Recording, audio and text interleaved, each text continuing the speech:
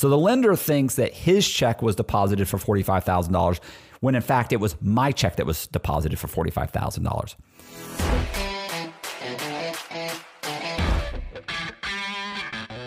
Hey, this is Matt Cox, and I wanted to tell, do like a quick story. So about real estate. It's basically about a real estate transaction. And I'm only mentioning this because I have a buddy who is a pilot with, with Spirit Airlines. I don't want to say his name. He might get upset. Anyway, so he flew into town the other day and we went and had lunch, right? And we were driving by a property that I used to own. And so I told him this story about I was like, oh yeah, it's funny. It's funny because the property's not there. They actually bulldozed. It was a vacant lot. And I was telling him, I said, that vacant lot over there, I used to own a house on that I rehabbed and flipped it. And he said, he goes, oh, who'd you sell to? I said, I sold it to a lawyer. And I started explaining the whole thing. Well, when I was done with the explanation of how I got the house and the whole thing, when I finished up, he goes, bro, you need to tell that story. He said, that's actually super interesting. And I went, are you serious? Like, I didn't really think it was interesting. I was like, really? He's like, yeah, bro. It's like, it's how this worked and that worked. I think it'd be interesting the way you structured that whole deal. He was actually pretty cool. He was actually pretty interesting. So I'm going to go ahead and tell that story real quick. And here's what happened. This would have been back in, so this is in Tampa, Florida, in an area of town that was next to the Crosstown Expressway. And you don't know Tampa, but that's an important detail. So on one side of Crosstown Expressway, is essentially, it's an interstate. It's a private interstate. It's a pay road, but a toll road. What am I saying? A toll road. Anyway, so on one side of it is an area called Old Hyde Park, which houses that, let's say a 2,000 square foot house, or 1,000 square foot house, they're appraising for $300,000-$400,000. You can get a 1,000 square foot house, which is tiny, and it can appraise for $400,000. You get 2,000, might be going for $500,000, might be going for $800,000 or $1 million. And the closer you get to the bay, because this is wedged in between the interstate, the Crosstown Expressway, and the actual Bay Area, the actual bay. The closer you get to the bay, the more these things are going for $2, $3, $4, $5 million. But my point is that this is back in 2002, I would say. And at that time, I owned a mortgage company. I was flipping houses, and I was doing all kinds of stuff. I mean, I'm running real estate scams. I'm doing it's just a nightmare. Anyway, I was just being complete knucklehead. So what ended up happening was this. I'm flipping properties. I would borrow money from hard money lenders, which I've actually have a video about hard money lenders. And I would borrow money from hard money lenders because I don't want to buy a property for 100 or 200 or 50 or whatever and then put my own money into it. I don't want to put my own money into it. I'd rather borrow the money. If something goes wrong, it's his problem. And it frees up your liquidity to do other things with your money. Here's what happened is we used to borrow money from this guy all the time named Larry Balin. It was Balin Lending, and he used to invest money for there's a pension fund that I believe was connected to his law firm. He worked for some large law firm, and that was one of the ways that they invested their pension money. So Balin, I'd borrowed a ton of money from him. So one day Balin calls up, he ends up talking to one of my partners, and my partner didn't want to do whatever Balin was talking about. And I heard him tell Balin he wasn't interested. I said, well, what did Balin want? He goes, oh, he's got these 2 houses for sale. And so I call up Balin. I said, well, you just called up Robert and he said he wasn't interested in the houses. What's going on? And he goes, look, I foreclosed on these 2 properties. I want $40,000 for each property. And I said, well, where are they? He gave me the addresses. And I said, oh man, let me go look at them. So I drove by and I looked at both of them. One of the properties was wedged up right against the interstate, right against the Crosstown Expressway. And I mean wedged up, like literally the dirt that comes off, the mound that comes off of the crosstown, like ended right at this house. I mean, you could hear the cars whipping by, but it was on the correct side of Old Hyde Park. And it was only about 1,200, 1,300 square feet, tiny. He wants $40,000 for it. Listen, the fleas in this place were so bad when I walked into the house with my blue jeans, it looked like when I walked in and came back out, it actually looked like I had been walking in mud. That's how bad the flea infestation of this house was. It was disgusting. So, I mean, you're just, bam, just knocking off fleas, just thick with fleas. I don't know where you live, if you have a flea problem, but fleas are bad in Florida. So I beat off my pants and I get in my car and I call Balin, and then I go look at the other house, and the other house is actually pretty good size. It was actually the main house was probably, I don't know, I want to say it was probably 1,800 square feet. It was a decent sized house. And it had a little upstairs too that was like 200 square feet, 300 square feet, a little tiny 1 bedroom. It was really an efficiency, more like an efficiency. That it had a kitchen, bathroom, and a bedroom. So there's really an efficiency, not a 1 bedroom.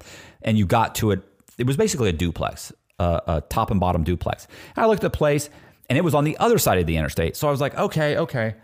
But both of these properties were within quarter of a mile to half a mile from from houses in Old Hyde Park. So I call up Balin. I said, listen, man, I said, I'll take the houses, but the one that's right up against the interstate, I won't pay $40,000 for it. I'll do $30,000, and you have to finance it 100%. He says, no problem. I said, the other one I'll give you $40,000 for because it's worth $40,000. And I said, okay. He said, okay. So he says, I'll give you I said, you got to finance it 100%. He said, no problem. And he was like, do you need money for the rehab? I said, no, I have money for the rehab. So, because he actually didn't believe that the properties were worth very much at all. So he didn't really want to lend me much on the rehab. So I said, I got my own rehab money. So I go to closing. It's funny because the way the taxes, property taxes are paid in Florida, they're paid in arrears. And so when I actually went to closing, I actually walked away with a check. I bring nothing to closing. I sign the papers, and then I walk away with a check for several $100s for the taxes because a full tax year will be due in a few months. So they give me the overage for those taxes. And of course, I owe it I would in 3 or 4 months, I would owe the rest of the money for the whole year. So I walk away with a few $100, and I immediately take the house for $30,000. I call a real estate friend of mine up and I said, look, I need you to list this house for $40,000 on MLS. I'll give you $1,000. He goes, no problem. A couple of days later, I get a phone call from from an investor. And he says, you want $40,000 for that house? I said, that's right. I said, but you got to close in 10 days. He goes, no problem. He said, I'll buy it for $40,000. I said, great. We go to the closing, whatever. A week later, now I've actually only owned this house about 10 days at this point. Never made a payment. At closing, I walked away with a check. So he buys the house for $40,000. The realtor gets $1,000. Closing costs are maybe $1,000. Balin gets his $30,000 back. I walked away with a check for, I want to say $7,000, $8,000. So I walk away with a check for $8,000. It was 10 days. And okay, fine. So I make $8,000 in 10 days. Only went in the house one time. Disgusting. So that was great. But the other house, I felt like I could probably make some money on this house. Like that, like $8,000. I'm not saying $8,000 is nothing. That's decent money for an eight days. That's not bad. But So the other house, I definitely felt like there was some money here, even though the interstate was in the way. So anyway, the interstate was bought between Old Hyde Park and the interstate. Well, I go to that house and I immediately refinance the house. So I get an appraiser to come in. Well, first thing I did with the house was I cleaned up the house. It looked like trash. I had a couple of guys come out, clean up the yard, mow the yard, throw away a bunch of crap in the backyard and the front yard. The grass is growing up. It's ridiculous. It's horrible. I put a new roof on the house, and I had the outside of the house painted. I had the porch painted. Now, and there was a bunch of slats and wood damage and stuff that I had. So I put probably $5,000 to $5,000 to $10,000 in the house within a month. So now it looks pretty good from the outside. So I get an appraiser to come in and appraise the house. He comes in, he looks at the house, he says, okay. He walks inside, he says, man, this place is trashed. I said, yeah, bro, I know it's trashed, but I need you to say on the appraisal that it's good, that it looks good, that it's in fair condition. And of course, this is a guy who does a lot of appraisals for me. So we're cool. He kind of, I don't know, what was his name? I forget the guy's name. Nice guy. Anyway, he's like, and you're going to fix it up? Of course I'm going to, bro, come on. You can trust me. I'm going to fix it up. And I did fix it up. So he gives me this appraisal for the property of like, I forget what he gave it to me, for like $100 and something thousand. Okay. Well, what ends up happening is I refinance the property, I pull out some money, and I pay off Balin. So Balin, literally, I haven't made one payment to Balin yet. So before his first payment's due, I had already refinanced the house, and Balin got all his money back. I've now got maybe $100,000 on the house. I probably walked away with maybe 50 or 60 grand. So I put 50 or 60 grand in the house. I throw a little bit more money into the house. I clean out the entire house. I put in hardwood floors. I fixed the windows. You know, it was in an area that was mixed use. So there was some commercial buildings, but there were still residential buildings.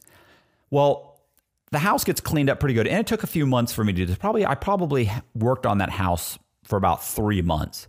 Well, after the house is renovated, I have a guy, a realtor who's actually still a real estate agent in Tampa. So I'm not going to mention his name, but he comes in and he says, Matt, you want to sell that house, right? And I was like, yeah. He said, I got this guy who's a lawyer who wants to buy the house.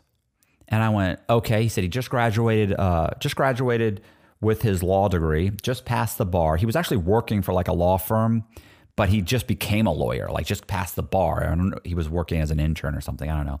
Super nice guy. So we walk through the whole place, and he says, look, I'm going to use this property as my law firm. And I went, okay.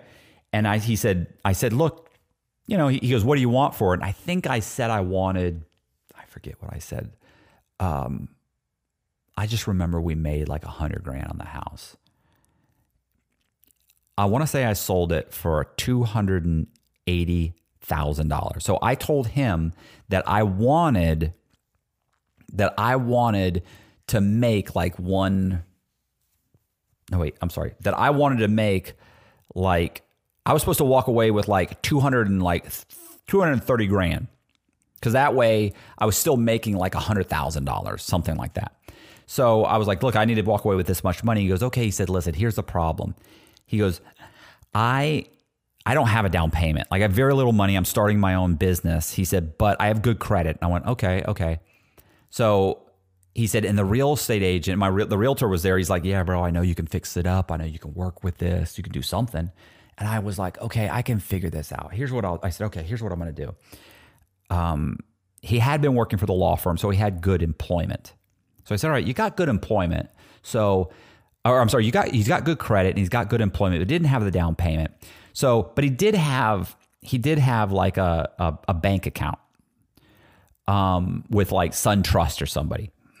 I forget exactly who it was, but with SunTrust or someone like that. So what we did was I had him get me his last 2 months bank statements, and I altered the bank statements to show that he had $50,000 in the bank.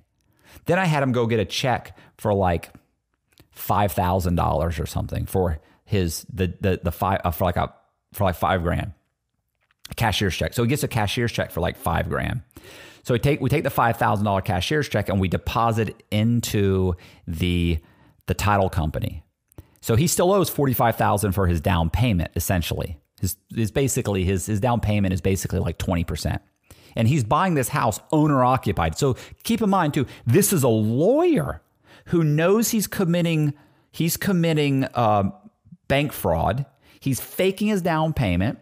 He knows he's faking his down payment. He knows that he's also committing what's called owner occupancy fraud, which means you're saying you're going to live in a house that you have no intention of living in. So he ends up giving me $5,000 for his down payment. For his like an earnest deposit. So we put that into the title company. Then I have him go get like after we do the appraisal, he gets another check, and I'll explain how that worked. So what I do is I submit him to a lender, and they're like, hey, he's got like 700 credit scores. He has been on his job, so he makes decent enough money. Not great, but decent enough. Like he wasn't a lawyer at that time. He was just kind of like an intern or well, whatever. He was working as a paralegal or something. So he's doing okay. So, but he had enough money he made enough money to debt, what's called debt to income ratio, made enough money to qualify for the mortgage, provided he put down 20%. The bank statements that I provided made it look like he has the 20%. He's already put down $5,000, which was honestly like all the money he had, but it doesn't appear that way on the bank statements. Well, so now we have to order the appraisal. He's already got a pre-approval. We have to order the appraisal. So we order the appraisal, but this time when the appraiser comes out, I say I need it to appraise at 280. Now my appraiser is like, man, I just appraised this thing at like 150,000 or 120,000, whatever he had brought it into a month or 3 months earlier. And I was like, I know, but I need to come in at 280. And so I tell him, I need you to use the comparables for the properties on the other side of the interstate in Old Hyde Park. And he's like, I can't jump the interstate. And there's a problem with jumping a main thoroughfare or a major body. And like an interstate or the toll road or toll interstate or whatever you want to call it is an issue. And he was like, I can't do that. And I explained to him just to give me the appraisal. Well, he can do it, but he was saying it'll be an issue. So he gives me the appraisal, but there's the interstate's running through it. So I actually take, back then you actually got, and you still do, you actually get a map of the area, right? It's like a drawn out map of the area. So I went through and I removed the interstate because when they review the appraisal, they're going to have a problem that this interstate is here. The underwriters are going to look at the appraisal and they'll be like, yeah, there are 3 comparables, and yes, it's worth 280, but the issue here is that all the comparables are half a mile away on the other side of an interstate. So I went in and I cut and pasted out the interstate. So I removed the interstate and I put a couple of houses there, and I removed the whole thing, and I put it back into the appraisal, and I send them the appraisal. They end up doing what was called a desktop review, where they only really what they check is, are these houses in the area? Do they substantiate the value of this home? So they did a desktop review, and they said, yeah, it's clearly worth $180,000. So the day of closing, so the appraisal passes. My lawyer client passes. He doesn't have his down payment though. So the day of closing, he has to come up with a check for, let's say, $45,000. I'm paying all of his closing costs in the contract, which is perfectly legal. But he's supposed to show up with, let's say, for the sake of argument, $45,000, which is his like 20% down payment, roughly. So I tell him, go get me a check for, like $45. Whatever the exact amount was, $45,212. So I tell him, go give me a check for $45 and, $200 or $2 or just $45, whatever. So he goes and he gets a cashier's check for that amount from his bank account. I take the cashier's check and I change it so that it shows that it looks like the $45,212 or whatever it was supposed to be that he's supposed to show up at the closing for his down payment. I then go to my bank and I get a cashier's check for the exact same amount. I then make a copy of his cashier's check that was taken from his bank account, but the altered one, and I send it to the lender. I send it to the lender. I then deposit my cashier's check from my bank with the correct amount, and I ask the title company for a letter showing that the money was deposited. They show that it's deposited. I send that off to the lender. So the lender thinks that his check was deposited for $45,000 when in fact it was my check that was deposited for $45,000. They can't call and check with his bank. They can't get a copy of his bank statements. Plus, it doesn't matter. I've already given him copies of the bank statements showing that he's had this money in the bank for several months. So they believe it's his money. Then we do the closing. All All the closing statements show that he put down $5,000. They have the cashier's check. That was 2 weeks ago. It shows that he put down an additional $45,000. They have the cashier's check. You can see it. They have a letter from the title company. Plus, they have the closing statement that shows he put down $45,000. We go to closing. We sign the document. I, of course, get a check back for $150,000 or $160,000 or whatever it was. And of course, $50,000 of that was the down payment that had come from me anyway, with the exception of the $5,000. I think he did put down $5,000, and he put down a little bit, not much though. So I end up making about $100,000 on that transaction. Here's the funny thing about that. Like, that guy literally moved into that property. Sorry, moved in. He moved his law office into that property. He put like a parking lot in the back, like an asphalt parking lot in the back of it, ran his law firm out of that building for like 18 years. And only about 4 or 5, maybe 6 months ago, bulldozed the whole thing. And it's a vacant lot now. They're about to build something brand new there. The guy stayed there the whole time, made all the payments. He's actually became a very successful attorney. But that whole transaction is fraud. Like, that whole transaction's fraud. But he made all the payments. Now, so anyway, my buddy, when I was talking, he's like, bro, that's interesting. Like, the way, you did all that to come up with this, to get the money to do this, and that it was a lawyer. The thing is, though, like, I remember saying to him, well, I'm like, why? Because there's a lawyer. He's like, yeah, because people wouldn't think a lawyer would do that. I was like, are you serious? I've done fake loans for Tampa police officers, for sheriff's deputies, for lawyers, for doctors. I mean, I've done for all kinds of people that you would think would never be involved in something like that. I've done CPAs. I've done all kinds of tax attorneys. I've done all kinds of fraudulent. So this guy, it didn't even faze me. But what's interesting about it is, yeah, it was fraud, but the guy did make all of his payments. I mean, it's still fraud, but the guy made all of his payments and supposedly probably paid off the loan. It was a 30-year mortgage. He probably paid it off a long time ago or refinanced it or whatever he did. So anyway, I thought that'd be an interesting story. My buddy was like, bro, you got to do something like that. It's super interesting that the way you did this and did that. I didn't think it was that interesting, but whatever. So the point is, if you like the video, do me a favor and subscribe to the station. Do me a favor and subscribe to the channel. Hit the bell. Hit the notification button. Notification bell. It's a notification bell. Share the video. Leave a comment for the algorithm. And send the video to like 5 or 10 of your friends. Tell them about me because I'm all right. And tell them to check out the channel. And see ya.